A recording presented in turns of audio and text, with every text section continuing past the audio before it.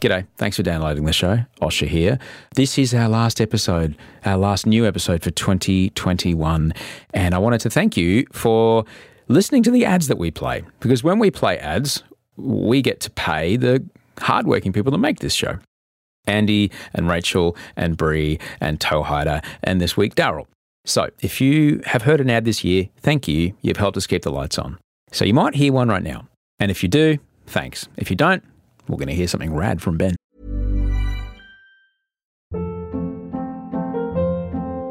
Hold up. What was that? Boring. No flavor. That was as bad as those leftovers you ate all week. Keke Palmer here. And it's time to say hello to something fresh and guilt-free. Hello Fresh. Jazz up dinner with pecan-crusted chicken or garlic butter shrimp scampi. Now that's music to my mouth. Hello Fresh. Let's get this dinner party started. Discover all the delicious possibilities at HelloFresh.com.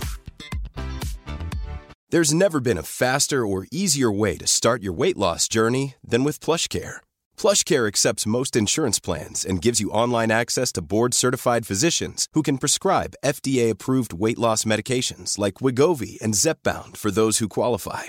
Take charge of your health and speak with a board-certified physician about a weight loss plan that's right for you. Get started today at plushcare.com/weight loss. That's plushcare.com/weight loss. plushcare.com/weight loss. Hey, it's Ryan Reynolds, and I'm here with Keith, co-star of my upcoming film, If, only in theaters May 17th. Do you want to tell people the big news?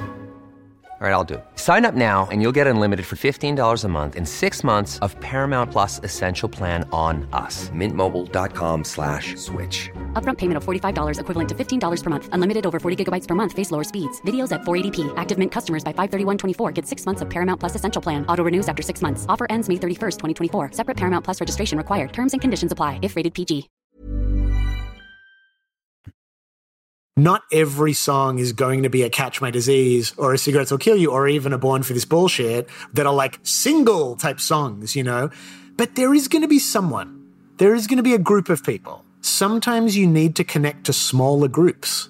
And that's part of how you also share your artistic vision too. So I guess that's a long way of saying that, like, I think there is both consideration of how I can communicate and the desire to, but also the trust that if it's coming out of me, maybe there's something of interest there.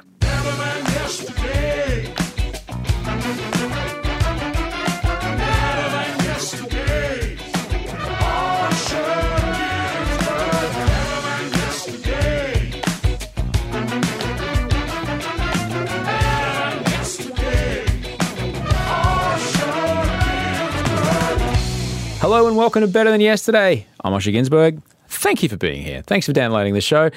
This is a podcast called Better Than Yesterday. It does what it says on the box. Since 2013, I've been having conversations with people from all walks of life, people from all over the world, people from all industries and areas of expertise, and every one of those conversations is guaranteed to help you make today better than yesterday. Something you hear on this show, and every show will do just that. I'm here 3 times a week, Mondays, Wednesdays, and Fridays. And Mondays and Wednesdays here with the guest, Fridays here with you. We're about to go into our summer hiatus, so there's going to be a few best of episodes coming your way, but we have one final brand new show to get to you today because I didn't want to leave you in this Christmas week without a new ep. And I couldn't be more happy than to say that it is today with Ben Lee. Ben Lee is truly one of Australia's unique artists, unique voices. Not only his musical voice, but also his public voice, what he has to say, how he speaks openly about certain things. And I think that what I admire most about Ben is how he will quite publicly go, oh, I think I got that wrong. Yeah, hang on, I thought that was, nah. And I say it all the time on the show, you can't be what you can't see. And I really admire that about Ben. Like, he does throw himself into things. And if it doesn't work out, he has no problem at all going, you know what? I don't know if I feel the same way about that anymore. Maybe it wasn't. No, I don't think I'm into that. And that's incredible. And we talk a lot about that in this conversation. And if anything, I hope you get out of this is that it's okay to change your mind. That's really, I guess, the overarching message of this conversation today. But Ben is fantastic. He's a very funny man. He's been in the public eye since he was 14 when he got essentially discovered by the Beastie Boys. Next thing you know, he's touring America and he's hanging with famous people. now he's living in LA and he's got dogs and he's got a wife and 2 kids and having a fantastic time. He's written so many hooky pop songs that you know, and is about to release his 20th album. It's called I'm Fun. It features all kinds of special guests, including Zooey Deschanel, Christian Lee Houston, Money Mark from the Beastie Boys, Megan Washington, Eric D. Johnson, so many people. The album comes out in June next year, but his first single is called Born for This Bullshit. Just pop in Ben Lee into your music service and you'll find Born for This Bullshit there. Great song. He knows how to write a hook, knows how to write a pop hook. He's a very clever man. If you've never really entertained who Ben Lee is, I really hope you dig this, because I'm so thrilled that I finally get the chance to have this conversation publicly, because I've known Ben for quite a while and we've had plenty of chats over the years, both on camera and off. This conversation was, I love engaging a mind like Ben's. He's just a thrilling human being to talk to. And he's got a fantastic view of the world. The album is called I'm Fun. The single's called Born for This Bullshit. And this is me and Ben Lee and his dogs for a brief period of time having a conversation, and I hope you enjoy it.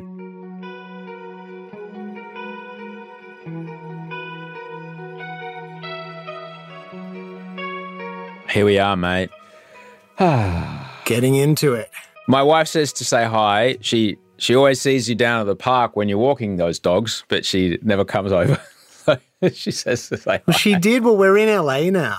So yeah, we had a long Centennial Park stint of the dog walking, especially through lockdown. Yeah, so you moved back.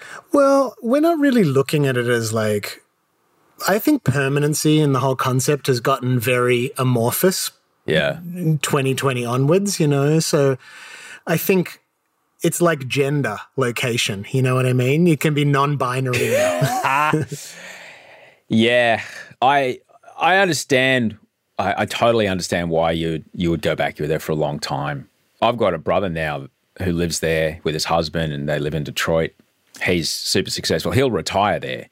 Honestly, I can never see myself moving back. I spent 10 years there. But it's just, yeah. I didn't have, and I'm sure you do, but I didn't have enough social insulation from the bananasness of what it is to face the realities of day-to-day life in America. I didn't have enough people around me to see, it's not all that.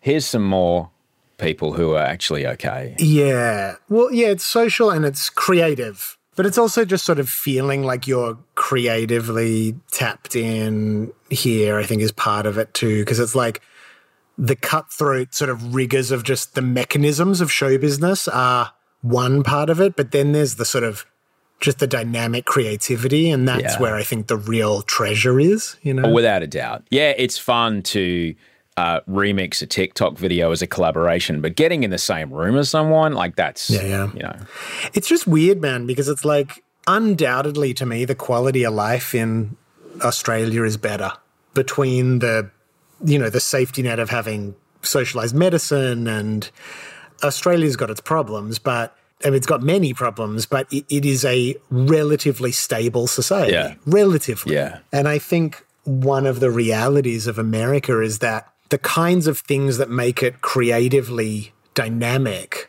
are the same kind of things that make it politically unstable, which is an obsession with loudness and ambition and splashiness and showiness. And in some ways, in creative industries, that can actually be really useful because it fosters a space where people chase their dreams and set big goals for themselves and stuff. But it's not a great ethos for like running a country.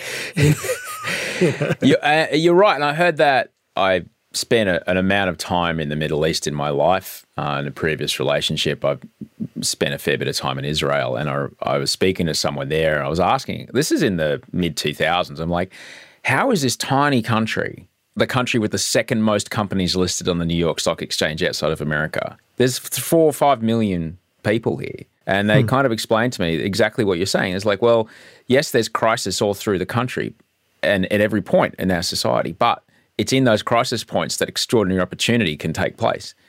And I don't know if I've got the stomach to live with that amount of uncertainty and crisis, but I totally understand what you're saying. And that American thing where success, it's the thing that blew my mind when I moved there was success is not only a currency, but the potential of success is like an IPO, like invest now, get in now, get on the ground floor. Because in 18 months, we go to the moon. Yeah, I mean, it's crazy. It's crazy. You know, I was joking about, okay, yeah, it's non-binary, like my relationship to Australia and America. But as I get older, I genuinely think perhaps I don't have to pit these sides of myself against each other. Of course. Perhaps there is a more mature lens, particularly with kids and everything, where you go, I want certain values of both places. I think it's healthy for the kids to be exposed to different ways of thinking. And, you know, for me, it was also different with music, where when you started like in the 90s or in the 80s or something, the odds of getting discovered and getting to tour America and Europe without, because there was no internet, it was just, unless you got there in person, it was just never going to happen. Now it's very different. Like you look at like, whether it's like Tame Impala or Amyl and the Sniffers or all these people who, because of the internet, they've got international careers, you know? So yeah, it's all kind of changing. But for me, it's like there is a amazing creative thing that happens in LA that I've always loved. And I love that there's this like equalizing thing about show business, that whether you're like an extra in TV shows or you're pitching your own TV shows, or you're a musician, or you're whatever you're doing, it's like we're all in show business. And I kind of like that show business is a business and it's a thing and it's an industry town. It's like being in, you know, whatever, mining in Newcastle. Yeah. It's like, I like that it's like an industry town. I did like that about it. It was easy to get things going because people always had their ear out for, oh, that sounds cool. Yeah, you should meet my friend. Then it's boom, serendipity was just everywhere. And if there was one thing that I learned about, certainly with people who, as someone who lived there, and you'd no doubt know this, November to February was always awesome because there was heaps of people during pilot season. Then they'd all go, you know, and go back on their shows and Neighbours and Home and Aways and all that. I remember and someone said, yeah, it's show business, not show friends. I'm like, oh, right. Right. Yeah, it's fucking business, man. Like, that's what we're here for. I'm so happy to see you, man. And honestly, like, it was just the fucking best to have you on The Masked Singer. I can't tell you how much I love doing that show. And I know you'll know what I'm talking about when I say this. Like, I've been gratefully working in television for 23 years now and broadcasting since 94. So I'm very grateful to have my career. There is nothing I've ever worked on that is so completely meaningless, but yet still so full of joy. There's no prize. No one wins anything. There's no cash. There's nothing. It's just the joy of not knowing and then discovering. It's this fucking perfect format. And you would understand in television, I know everything. If I'm hosting, I know everything. I know which camera's where. I know where we're cutting. I know I know when the pyro is going to go off. I know who's going to stand where, what dance move's going to look like. I know everything. This job, I know nothing. And I'm like, it's bananas to be on camera not knowing. It's really weird. That is so weird. And I think, and also then you add the code. So there was the security level, and then it was the beginning of the lockdown. Yeah. So you add in the isolation and the COVID restrictions and all of that. And yeah, it was one of the stranger experiences I've had. And you've done some strange shit, Bentley. Yeah. Yeah. One of the things I liked about it is how, I don't know if I'd call it lack of meaning, because I do think entertainment on the most sensual level of just getting a giggle or a moment of fascination, there's meaning in that too. Yeah. It may not be the ultimate. That's all it was. It was just for joy. The thing was just for joy. There was nothing else but joy. It was just the joy of discovery. That's it. That's the only thing about the show. And I love it. And I don't know if we got a chance to talk about this, but we've done 3 seasons now. And the wild thing, and you'd appreciate this because I've talked to a few people about this. As soon as it started happening, I let people know. And I said, some fucking weird shit's happening, all right? So I don't know who anybody is. Right. No idea. Season 1, I'm standing in the tunnel. It's the very first day of rehearsal. The first day in the studio. We're getting ready to go. And I turn around behind me, and there's an 8-foot-tall wolf behind me. I'm like, okay, someone's there in a wolf costume. That's interesting. All the dancers are there. We're there to practice our walk-on, right? It's the first time I've seen this costume. They go, okay, everybody ready in 10, 9, 8. Someone grabs my ass, like proper grabs my ass. And I thought, is that one of the dancers? And I turn around, and as soon as someone grabs my ass, I go, oh, fucking Millsy's here. And I turn around and like, oh, Jesus. As soon as he touched me, I didn't know who he was. As soon as he touched me, I knew. Now, I couldn't see him. I couldn't smell him. Smell is another one. I picked another one by smell. Same season, 2 episodes later, the unicorn comes out. She reaches out, touches my finger. The moment our fingers touch, I'm like, oh, Denny's here. And it happened with you. When you walk down on stage and you put your left hand on my right shoulder, I'm like, oh, Ben. And I don't know what that is, Ben, because I couldn't see you. I can't hear your voice very well. When I watch it back on TV and I hear it, I'm like, oh, fuck, that's Ben Lee. But that's not how I picked you when you touched me. Yeah. And I find that absolutely amazing. It's weird, like the other night, my dog woke me up in the middle of the night and I was like, oh, I'm awake. I look at my phone. I was like, oh, I'll have a look at Instagram. And I go to a friend's Instagram story. It's like a friend who our kids are also friends. And she had an intruder arrested trying to get into her house. And the police, this all happened, right? Right as I checked, she'd put it up on her Instagram story. She's like, we're all safe, but this just happened. Whoa. 3 a.m. I go back to sleep and my daughter comes in and wakes me up. She goes, I just had the worst nightmare. And I said, what? She's like, someone was trying to break into our house. And then the police came and arrested them. And she's very close with that family too. So it opened up this sort of conversation in our family about like, what are these types of things, And I think that one of the most generous things we can do with ourselves is kind of just sit in awe of those moments without having to formulate any sort of ethos or dogma or belief system around them, because they do seem to happen. I've had several of those moments in my life that you can't explain, and you kind of could by, I guess, process of elimination. They do those things where they're like, well, how many people are in Australia at that time? And, whatever, that kind of thing. But I do think there are, quote unquote, sort of anomalies that occur to do with the human mind and our perception.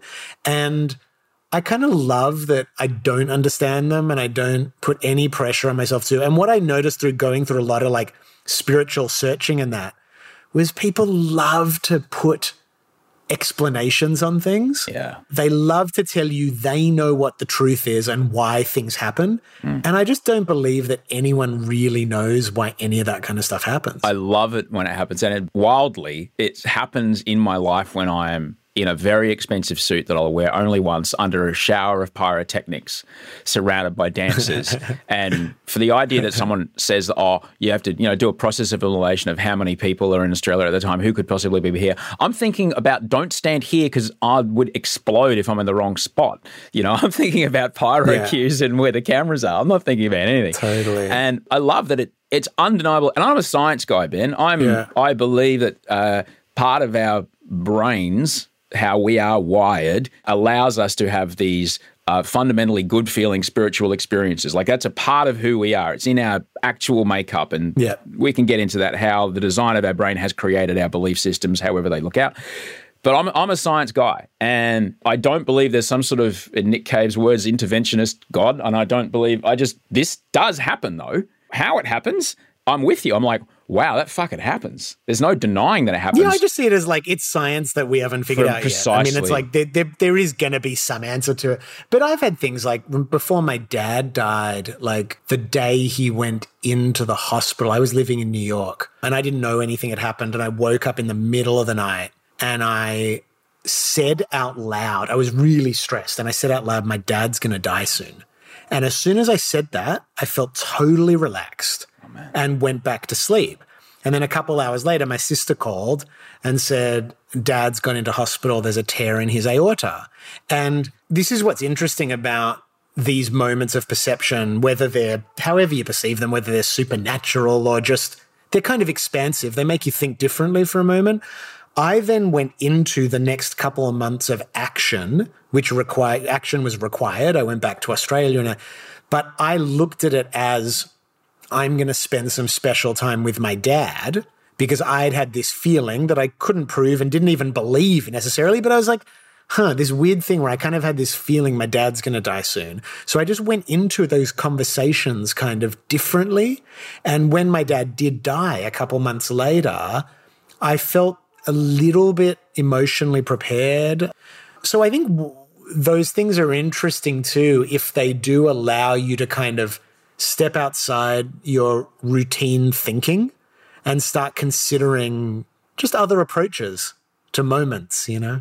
We can find ourselves in patterns of behavior where we don't actually make choices through the day easily, without a doubt. We can think about things the way we've always thought about things if we never challenge them. And then, you know, if you're not happy with where you are, like if you keep doing what you've always done, you'll get what you've always got. So if you're not happy with where you are, as you know, as you're saying, it's important to kind of zoom out a bit and go, hang on, something else there. There does seem to be kind of like emotional invitations to step up our ways of thinking at different points like that, where it's funny because I think of that in terms of like with a lizard, if you chop its tail off and it grows back, or if you cut your skin and you can see it heal, it scabs over and it heals.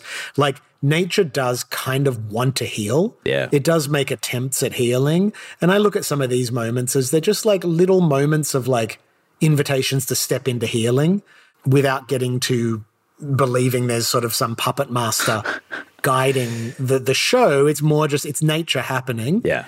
It wants to get better, basically, you know? Don't be sorry at all. Like the feeling of wanting a puppet master to be guiding the show, taking a responsibility of the outcome of everything off your own shoulders, and the feeling of uncertainty, like wanting someone to be in control is a human feeling, because avoiding uncertainty is a human feeling. And that does lead us into how religion came about, I guess. You know, someone's got to be in charge of this.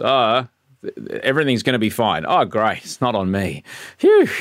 There's a big man in the sky, or a big woman in the grounds, or there's 5,000 different deities, whichever, you know, whoever you choose. You know, then there's also a mysterious person on Facebook who's going to tell us how it's all going to unfold. Like the idea that we don't have to deal with our own uncertainty, that's a part of what makes us up. And it's interesting that we're born like that. We kind of look for someone else. Who's got the wheel? Who's got the wheel? Who's got the wheel? Because I don't want the wheel. It's uncomfortable if I know I've got the wheel. Someone else has got it, even if that person is talking about some pretty scary shit. You know, I think it's fascinating. Totally. I was raised to be like a good student, even though I struggled with authority and everything in school. I think I was just raised to believe that if you want to learn something, there is a teacher who can teach you how to do it.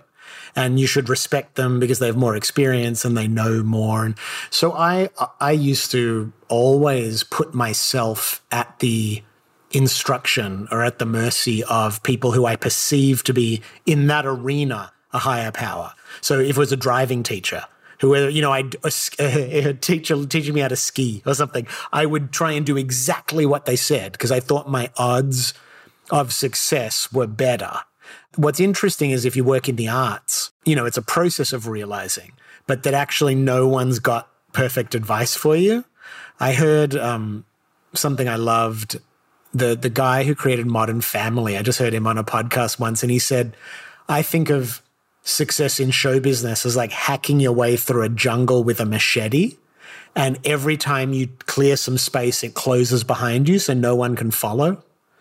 And I really believe that. There's no path that you could follow that anyone else has walked. So I think part of growing up as an artist is, yes, respecting people who know things, and there's certainly technical things you can learn, but really honoring that you are in your own process, and whatever genius is going to spring forth from you is not going to be like anything that's come out of anybody else. It's something that has to be honored in its own unique way. Your process clearly works. There's certainly artists that have been active for as long as you have that have a third or less of the output that you have. Would I be right in thinking that you don't go, all right, here we go, another album, let's make it happen, I'm going to sit down, I'm going to write it right now? Or do you just go, whatever comes out of me, I trust it'll be the right thing right now, so I'll just make it? I think a bit of both.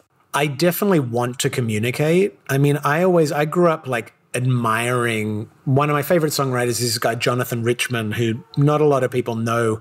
And if they know him as being the sort of narrator of There's Something About Mary, but he's an amazing songwriter, and he was like a punk who started playing kids' music, and it's such an amazing arc his creativity had. But what I loved about people like that was that you didn't need to know anything to go to the concert and have a transcendent experience. Like, I always believed that for me, part of what makes music good is that it communicates on like a first time level. Like, I would love, if I did a gig, I would hope if you came with 3 generations, if you came with your parents or your partner's parents and with your kid, and, you know, or there'd be something for all of you. It's not just you have to know all the songs and the lyrics, and you know what I mean? You know, that's a certain type of experience where people go to sort of regurgitate their listening experience at home. So that being said, like, I believe that communication is really important. To me, it is. And I want it to work. But I also trust that, well, I had this I worked on this project once with, it was something for Playtone, you know, which is Tom Hanks's production company. Wow. And the guy who, it was like a little web series thing. I was doing the music for it. The guy who was sort of the active EP on it was this guy, Gary Getzman, who, interestingly, I just found out, you know, Licorice Pizza, the new P.T. Anderson movie? I do now. I don't know if you heard about that. That's kind of with the girl from Haim is the lead in it. I love that band so much. Philip Seymour Hoffman's son is in it too. Wow. But anyway, that's apparently the story of this guy, Gary Getzman. It's his childhood experience in LA. Right. But anyway, I said to him, I asked him a question about their company, and I said, you make such broad work. You know, they service a kind of mainstream sensibility about consumption of movies and TV. And I was like, how do you develop things if you're thinking it has to be like so broad every time? He said, we don't think like that. We just trust that our sensibility is innately sort of populist. If we like things, we know there's going to be other people that like them. And that's the side of it where there's trust for me. Yeah. That I now know that, like, it's not going to be as big every time. Not every song is going to be a Catch My Disease or a Cigarettes Will Kill You or even a Born for This Bullshit that are like single type songs, you know. But there is going to be someone. There is going to be a group of people. And it's sometimes you need to connect to smaller groups. And that's part of how you also share your artistic vision too. So I guess that's a long way of saying that, like, I think there is both consideration of how I can communicate and the desire to, but also the trust that if it's coming out of me, maybe there's something of interest there. Clearly there's a through line in all of your work, Ben. I really do get the feeling that when I listen to your music over the years, there's a curiosity and there's an acceptance of, wow, okay, well, here we are. All right. Yeah, that's a good way to say it. You know, that's kind of the feeling I get of, well, this is interesting. What's that about? And then, yes. Okay. Well, if that's what it is, then okay. That's cool, man. I like that way of saying it. You know what? It's a little bit like, I remember Ben Folds saying to me that part of his sort of archetype was Kermit sitting on a log. Oh, right. Yes. And that like the craziness sense. of the world is happening. And he's just sort of like, I'm singing my song. Do, do, do, do, do, do, do, do. And I do think I have some of that too. It's the ability to be a witness to your own life and to narrate that without an attachment to how things are going to turn out.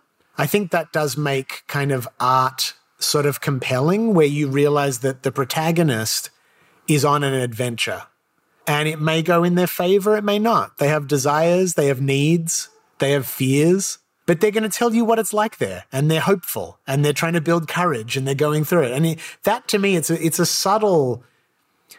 It's interesting because a lot of music is very melodramatic, and my music is actually not that melodramatic. Sometimes it's even not that emotional. Sometimes it is, but sometimes it's more like I'm just sharing my thoughts about a moment. And I think in some ways that's a little bit more subtle and not as rewarded instantly in our community, in our culture, where emotional histrionics and melodrama are, you know, it's like the Trump thing or something. It's like we want people loud and brassy and sort of knowing exactly what they're about and branding themselves perfectly and all of that. And my whole thing's always been clumsier, and it's always been about being in a process and being open with that and having fun with it. You've always struck me as a very curious person. Were you that as a kid? Is that the sort of thing that got you into trouble?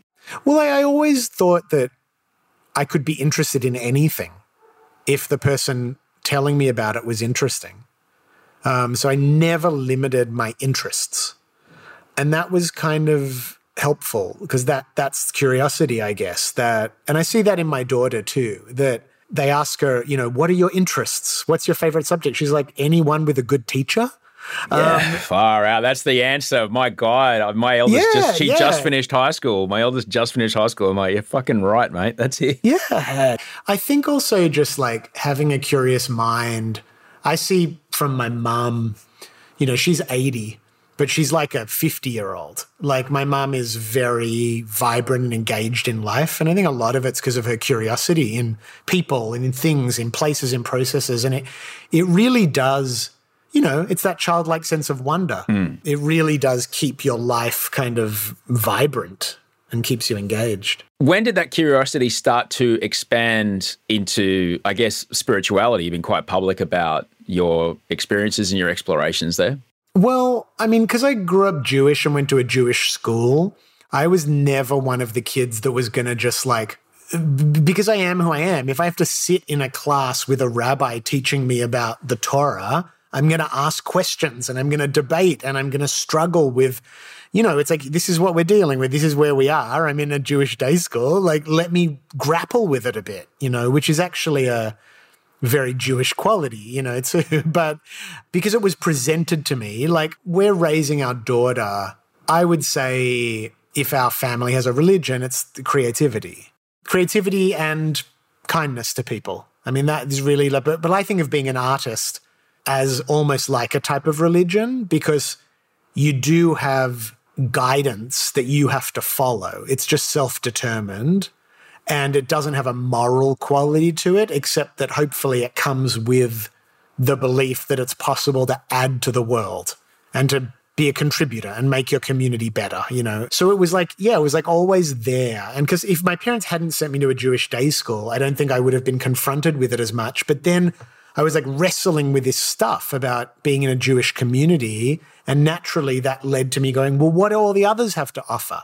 And how do they all compare against each other? And how could you possibly raise a kid to believe that this book is the absolute truth and the other groups around the corner that also say their ones are the absolute truth, they're a bit confused. Like it just didn't make any sense to me. Like it seemed extremely like uncompassionate and arrogant.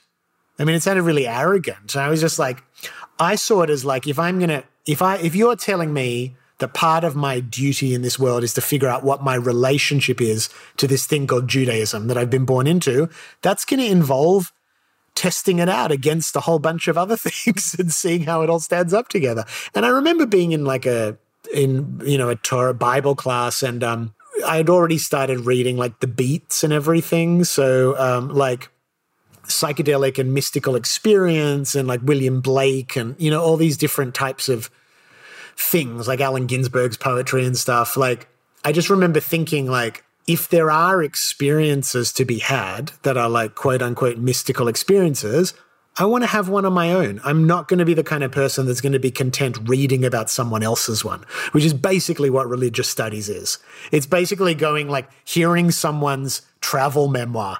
And you'd be like, in the castle when they come back and they're like, and the tables, they folded out from the back of the chairs, they came down and then they gave us chicken souvlaki. And it's like that. It's like, that's what like all these texts are. They're just like everyone's descriptions of their holidays. And I was just like, that's not for me. Like I am a hands-on dude.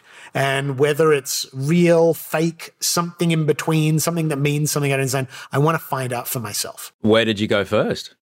It was sort of just like this ongoing thing. Like, I remember reading like Buddhism. I think, Buddhism was sort of hip in the early 90s and the Dalai Lama and everything. And, I was signed by the Beastie Boys and I was friendly with Adam Yauch and he was a Tibetan Buddhist. And so there was a lot of reading about that. But also like like I said, the Beats and their kind of like Dionysian hedonistic ecstasy. I also really believed in that, just intuitively, that there was something in altered states and sexual openness, and there was something true in that.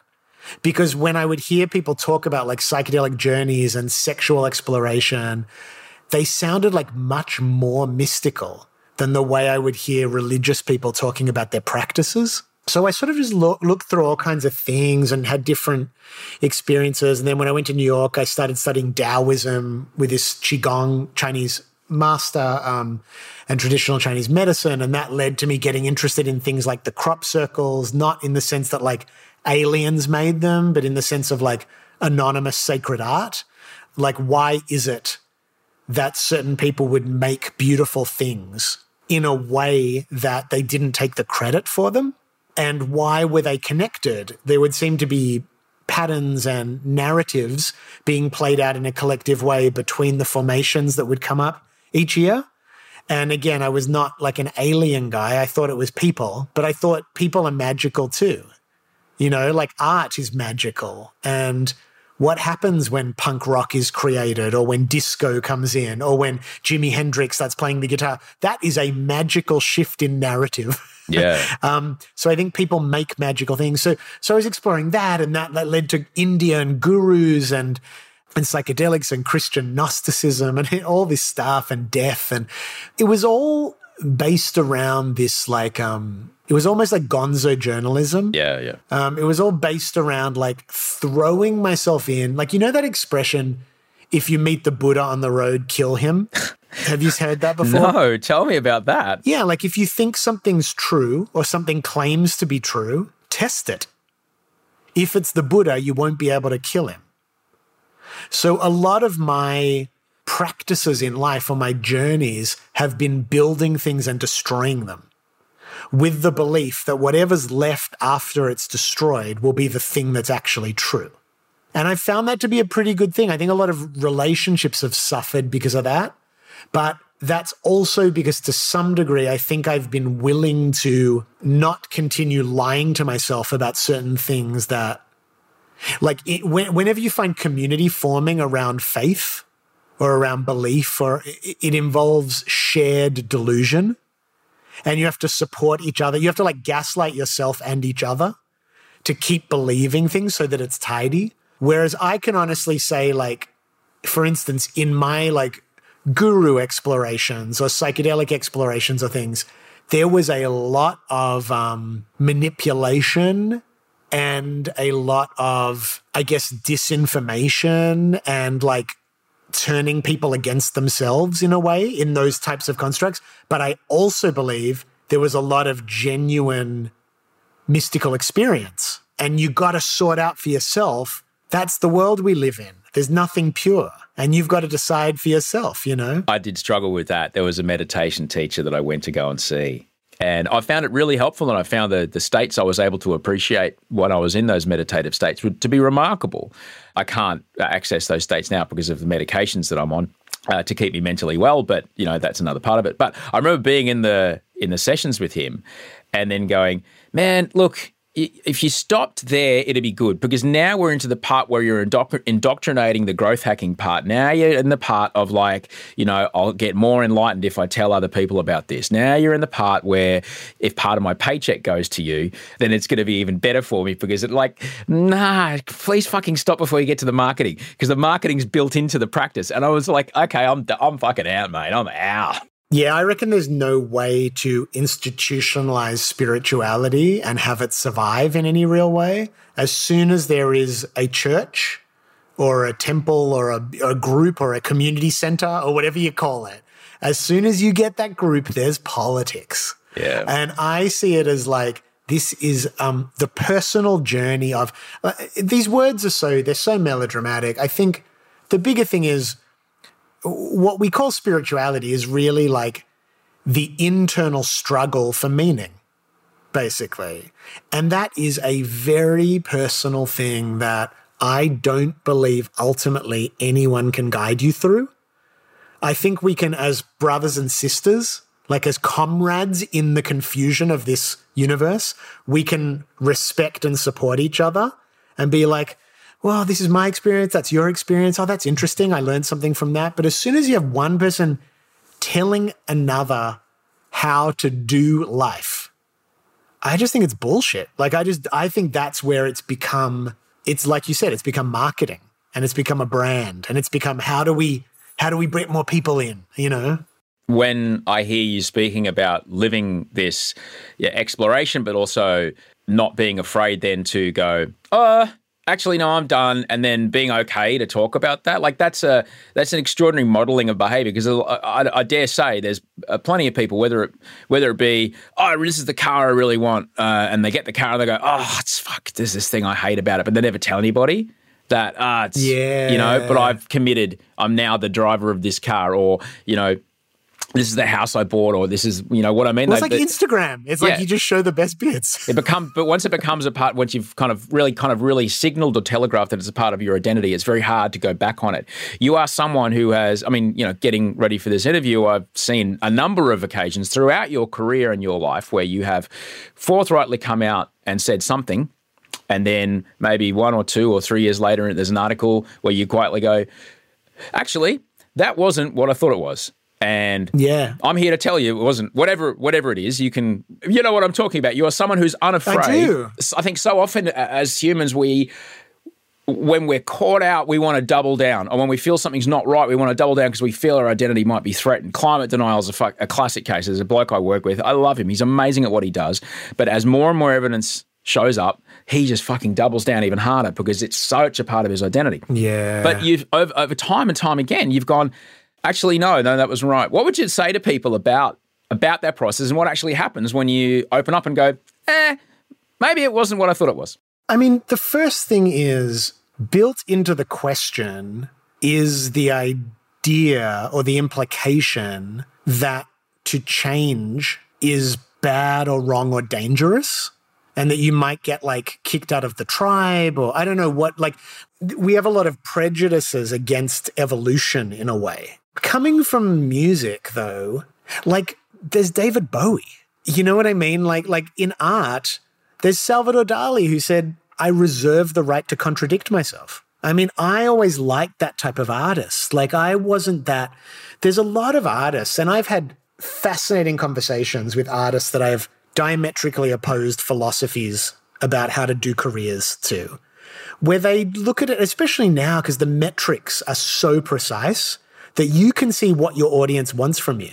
And you can build a business delivering what your audience wants. But I am from another, I don't know if it's another era or just another way of looking at it, where I believe the artist leads the audience. The audience doesn't lead the artist. I went through a period in my life where like my passwords to everything is no longer, so I'm not risking ID theft, but my password to everything was changes, because I actually believed that change was the thing I was chasing. I wasn't chasing something stable. I was chasing something dynamic. So the kind of experience and why I resonated with sort of like spiritual parables and all those ideas was because they're essentially all about change. I mean, another way of saying change is that like death is coming. Like no matter how stable you think you are, death is a coming.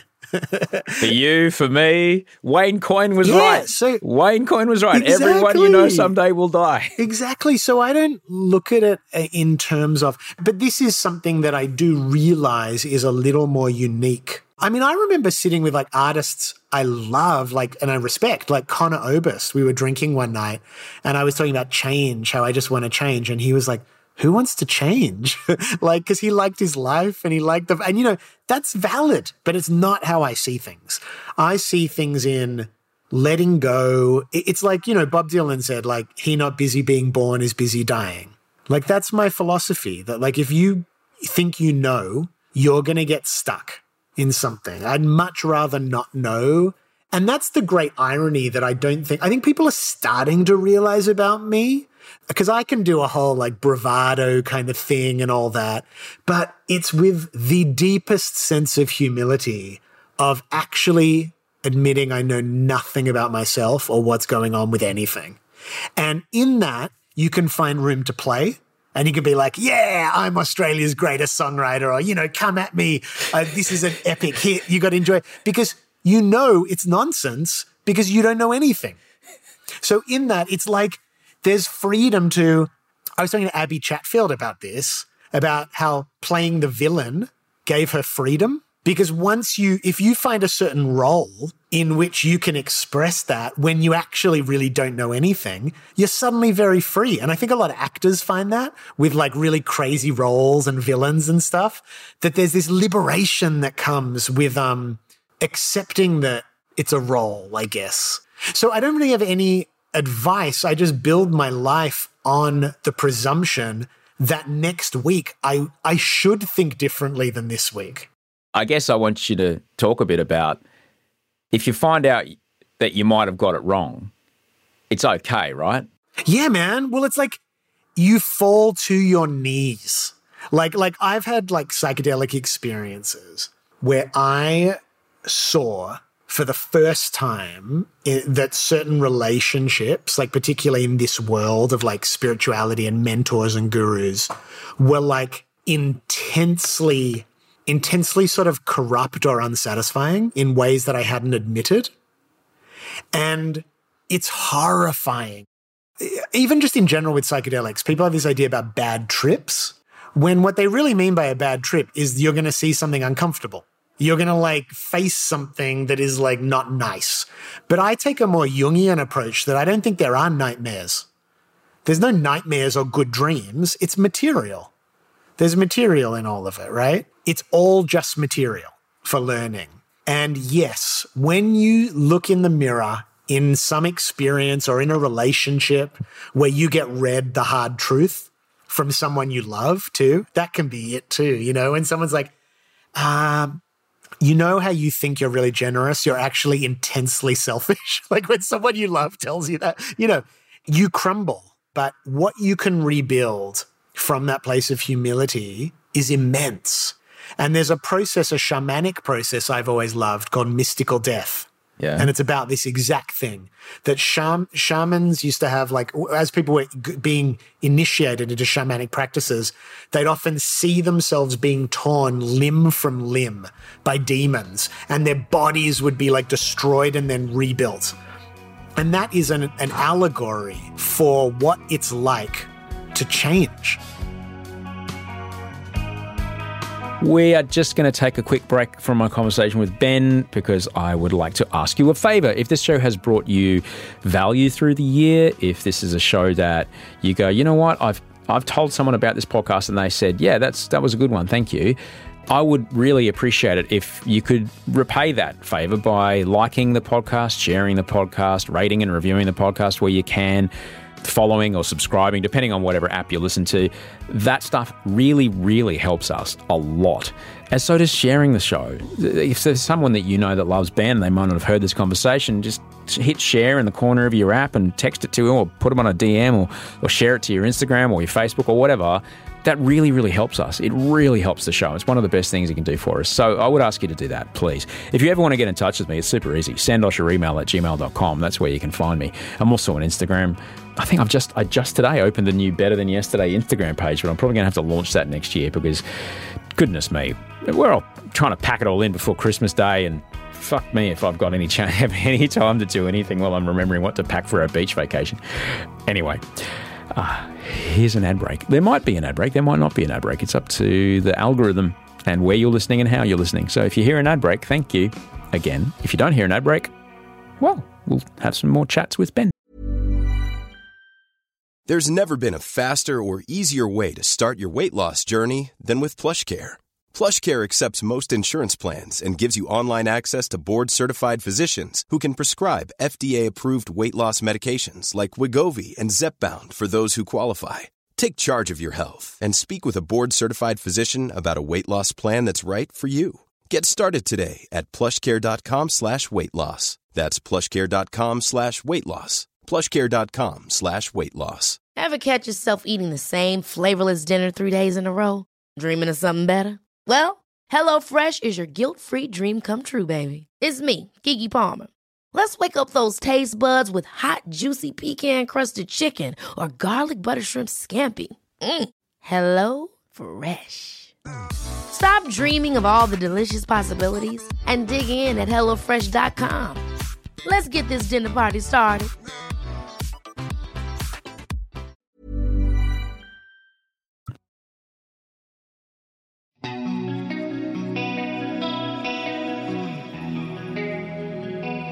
I've been involved in some pretty wild television moments in Australian history. Like the other night, we had the finale of The Bachelorette, the first ever bisexual First Nations Bachelorette. Brooke, an incredible human being. She's an amazing woman. Yeah. And her best mate sat down on national television and rather than well, would you move to Melbourne or, well, do you fly FIFO? How's it going to work? She goes, whose country do you live on?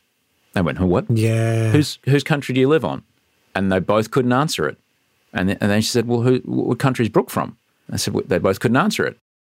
Just those two questions, the reaction, that's the first time that question's been asked in that context on television. And it was fucking amazing. It was amazing. And suddenly I've had so many conversations with people going, I can't believe I didn't know until now. And I went and found out during the ad break and now I know. So there was another moment on television I'm very, very grateful about, and they left it in the edit, which I'm thrilled for, is that you and I talked about ayahuasca during a primetime family TV show.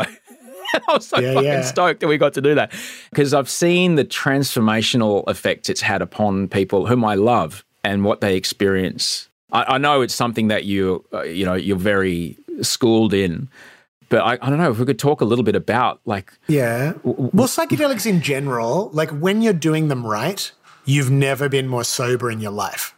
Right. That's the reality of it. I mean, I like to have fun and party and everything too, but at the end of the day, I'm like looking for insight, and I do believe that these different types of molecules and medicines, like they can sober us up because I think day-to-day life, modern society, capitalism, it's all intoxicating. It's all intoxicating. Codependence, relationships, like we get intoxicated by other people's dreams for us. We get intoxicated by everything. And I think like psychedelics, when they work, now the only problem is that they're an incredibly volatile tool. So it's funny. I never recommend anyone does psychedelics because I think we don't need to recommend them to each other. There is a primal desire to learn from them and play with them that has existed since prehistoric times, that they don't need marketing, that you can't get them out of your mind when you want to do them. And they are dangerous in the sense that, the landscapes you have to navigate, the rules are not clear. You can get some information and you can implement it in a way that actually can make the problem worse. Like, we have all these sides of ourselves in our minds, in our psyche. And when you amplify it with a psychedelic, you can be getting information from different sides of yourself. And they have different, sometimes competing desires. An example, this is a classic example. I just sort of love the story. Like this guy who was like a businessman, sort of like quite materialistic and everything. He did an ayahuasca ceremony and he got the instruction to give away his BMW. And he came out of the ceremony and he gave the keys to the first person he saw.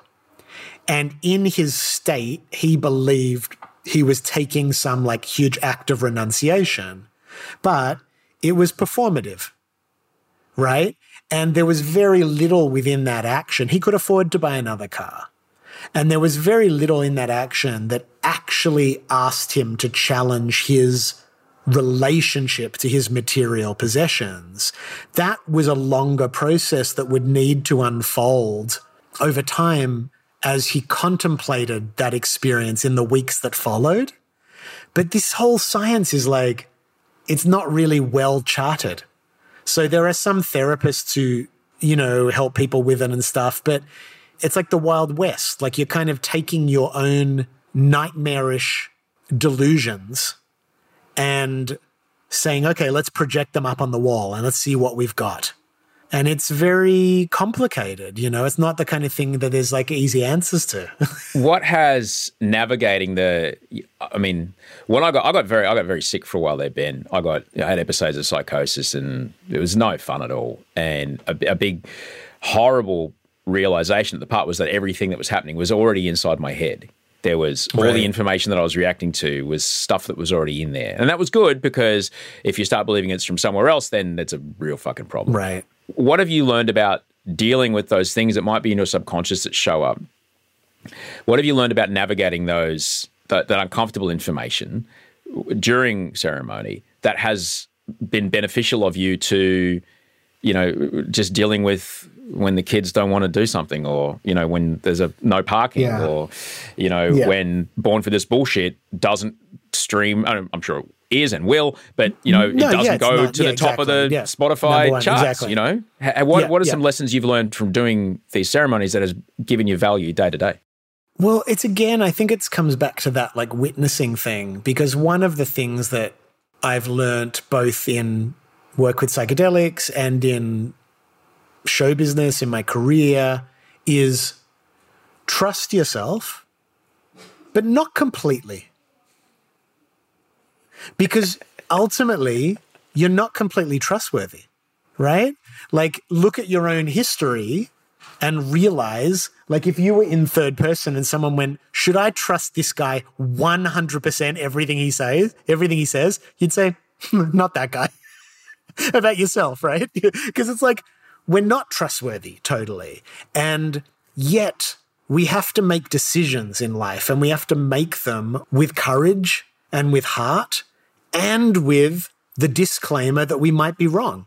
It's an incredible dance. It's an incredible dance how to be brave in this world and be innovative and step into new spaces. But just be aware you might not be right. And I think that practice has been extraordinary for me, to open myself up to all kinds of things, but with a grain of salt. You know what I mean? Like, if you look at people who have gone deep, deep into work with the unconscious, whether it's like Aleister Crowley or Jung, or artists like Jackson Pollock, or, you know, people that have really like excavated in the depths, often they've ended up kind of going mad because they didn't keep one foot back in the possibility that it might not be real. And I think that's been like one of the biggest things, that like how to surrender, like being on a stage, right? I mean, you have, as a performer, you have high peak sort of experiences quite often where like the country's waiting, and what do you get? You're at the moment of the unveiling of this, and you're asking something interesting. And, you know, these are like exciting moments, right? How to buy into them enough so that you're present and that you have stuff to give and you're there and you're not wasting it, but not to buy into it. I mean, I had an experience, I think The Masked Singer was a little bit different because it wasn't really, like both on The Masked Singer and when I did The Voice, when I was a mentor. You know, Joel Madden was the coach and I was the mentor. On both of those jobs, I found my sense of perspective about where this current task sat in the larger macro sense of my career, let alone the cosmos. Totally out the window. I found myself on The Voice giving standing ovations as if the music was not living in the overall chronology that included Elvis and Mozart. It was like you buy into 100%, you get deluded into that this reality is everything. You know what I mean? So I think the different types of training that we can do for ourselves where we learn how to show up but not totally lose ourselves are really useful. When it comes to creating a record that is just you, I get that, you know, you're going to need some feedback before it goes out to the world. When you're creating a record such as the next one, which comes out shortly, you're working with other people who are on board. They're a part of it. When you're in that space, you're like, here's the song. I think it's excellent. And I think you, Money Mark, you're going to be you're going to be great. And then when he goes, this chord here, no, do you go, no, that's my fucking chord, man. Or you're like, sure, I might not be right here. Where's the line? I'm really into, like, I think making things like on a community level, if you can't do everything yourself, like Prince just would play everything himself, right? He's the or greatest Kevin of all time. Parker probably plays just everything himself, right? Yeah. But for most of us, for the other 99% of artists, where we need teams, I think it's almost all casting. So you get people who you trust and then you let them do their thing. I'm not a control freak in that aspect. Like if I think someone, if my gut and my heart tells me, God, I want Money Mark's energy on this song, I'm interested in what he comes back with. I don't want to tell him what to do exactly. And I think that's the fun of it. Now, I'm careful about taking people's opinions on. One of the things I learned from reading the Brian Eno memoir, he did a book called like A Year with Swollen Appendices. It's really cool. He talks about he didn't like to play people music to hear their opinions. He played it for them to find out how he felt in the room playing it for them. He called it listening through their ears. And I do that a lot. Like I'll even do with ideas. Like last night, I have this work thing I'm considering doing. And it's it's one of those, like, it's a flyer. It's like a bit of a like wild proposition. Yeah. And I brought it up at dinner last night with my wife and another couple who I really respect everyone, because I wanted to hear how it felt coming out of my mouth saying, I'm thinking I'm going to do this. I wanted to see, did it feel good? It wasn't as much what they said. It was, did I feel embarrassed? Did I feel proud? Did I feel inspired? Like, you know, it's like there's ways that we can become mirrors for each other without it being, let me tell you what you're doing right and wrong. You know what I mean? That's a fact, mate. Brian Eno is, if people don't know who Brian Eno is, like there's some records, I'm going to say nearly every record that sounds the way it does right now is because someone who produced it or listened to it or made it has heard something that Brian Eno has done. He is one of the most influential sonic people that exists. In fact, where is it? Up there somewhere. I've got a little deck that I was given as a gift. It's Oblique Strategies. Oh yeah, I've got that here. And it's the best. Amazing. It's fucking amazing. Yeah. You read that shit, you're like, so cool. Oh my God. Like, this is why For Your Pleasure is one of the greatest records ever made of all time. It's so good. So good. 1973, you were doing that, Brian? Like, yeah.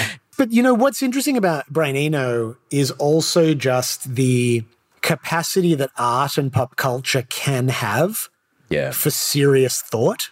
And I think Brian Eno or David Bowie are like, I always aspired to be in the tradition of like pop work that contains intelligence. And it doesn't mean it's all good or all bad, but like it's actually, there's thoughts going on. There's thinking people doing thinking things. And I think we need that in pop culture. And it's wonderful. It sounds like your families come home.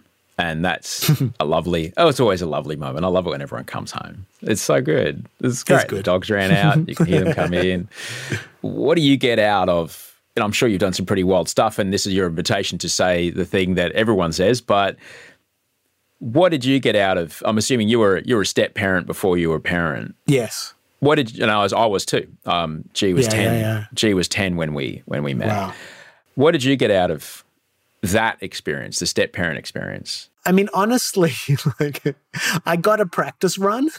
Oh, that was kind of big because also my stepdaughter's dad was in the picture still. So I wasn't expected to become the replacement dad. Yeah. I got to kind of have the experience, but also the stakes were not as high. Yeah. I feel like now, you know, my stepdaughter now is turning 20 in a couple of weeks. Awesome. Me and Ione got together when she was turning 5. Yeah, wow. And I've gotten a friend and like Kate's Mind, I really admire it and like it. And I often like talk through things, you know, a trusted, it's what comes with intimacy. It's like a trusted set of ears and sensibility. And, you know, hopefully I provide the same thing back. But it's different as kids grow up. Hopefully if there's not too much drama, which there always is going to be, but hopefully you feel like a community with them. You feel like they're your tribe and you can lean on each other when you need to.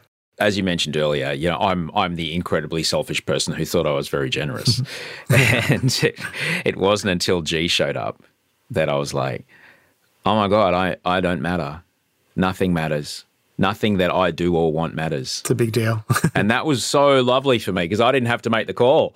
You know, it was like, I was relieved of it. Yeah. I didn't have to suddenly decide. It was like, now it makes sense. You know, I get it. I couldn't be more grateful for it. It's amazing. I don't want to keep you from your family, mate. Thank you so much for... Well, it's good to chat. Oh, mate, it's so nice to speak about this kind of stuff with you. And I love engaging with you, Ben. And thanks, thanks to the music. I love it, and I'm not just saying that, man. It's really, really cool. I appreciate it. And thanks for still making it. Oh, man, I appreciate it. Well, thank you so much. I'll see you soon. That was Ben Lee, the amazing Ben Lee, and what a human being. I really hope you got something out of that. I hope that you were able to hear how the curiosity and the idea of I just don't know has played such a role in his life and given him this incredible life and incredible career that he has. And it's certainly something that when I spoke to him, I'm like, I could probably do a bit more than that. I should probably stop thinking that I know everything. But I think that's the thing that I might try and do. Because it's what an extraordinary way to live your life. 20 albums is nothing to sneeze at. That's a lot of music. That's a lot of songwriting. And boy, man can write a hook. Ben's new album's coming out next year. It's called I'm Fun. But you could listen to his new single that we spoke about earlier, Born for This Bullshit. Just type Born for This Bullshit or type Ben Lee into your musical delivery service of choice, hopefully one that pays the artists, and enjoy. That's the final news show for 2021. I don't know if I'm going to be able to record check-ins on our quick break. I might. If I do, great. I'll speak to you on Friday. What's the date? Friday. Let me have a squeeze here. Friday's the Christmas Eve. Maybe. I don't know. Depends. Maybe. But I have episodes coming out every Monday over the next few weeks. So if you haven't listened to older episodes of the show, don't worry. You'll be fed some of the greatest hits. Every summer, I go back to the team, Andy and Rachel and Brie, and I ask them what were your favourite shows from throughout the year. And so you're getting the real best of. You're getting the real bonkersly good, really engaging, really cutting through conversations that we had here on the show in 2021. So if you haven't heard them, it's a great chance to listen to them. Yeah, look after yourself. Try to do the best you can. Don't wait to live your life. Just try and live your life with where you are, with what you've got, and try to do the best.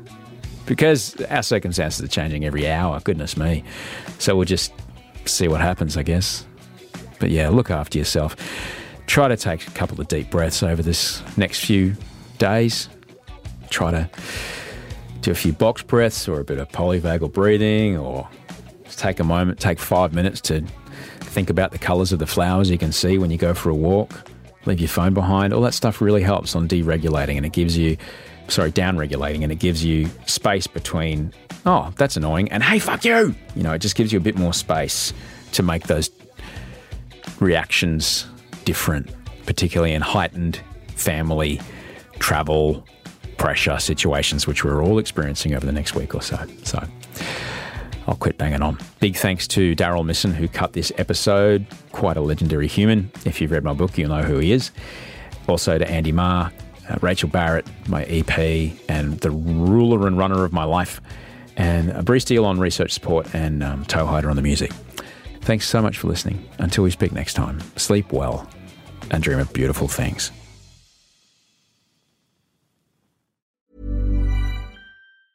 Ever catch yourself eating the same flavorless dinner 3 days in a row? Dreaming of something better? Well, HelloFresh is your guilt-free dream come true, baby. It's me, Keke Palmer. Let's wake up those taste buds with hot, juicy pecan-crusted chicken or garlic butter shrimp scampi. Hello Fresh. Stop dreaming of all the delicious possibilities and dig in at HelloFresh.com. Let's get this dinner party started.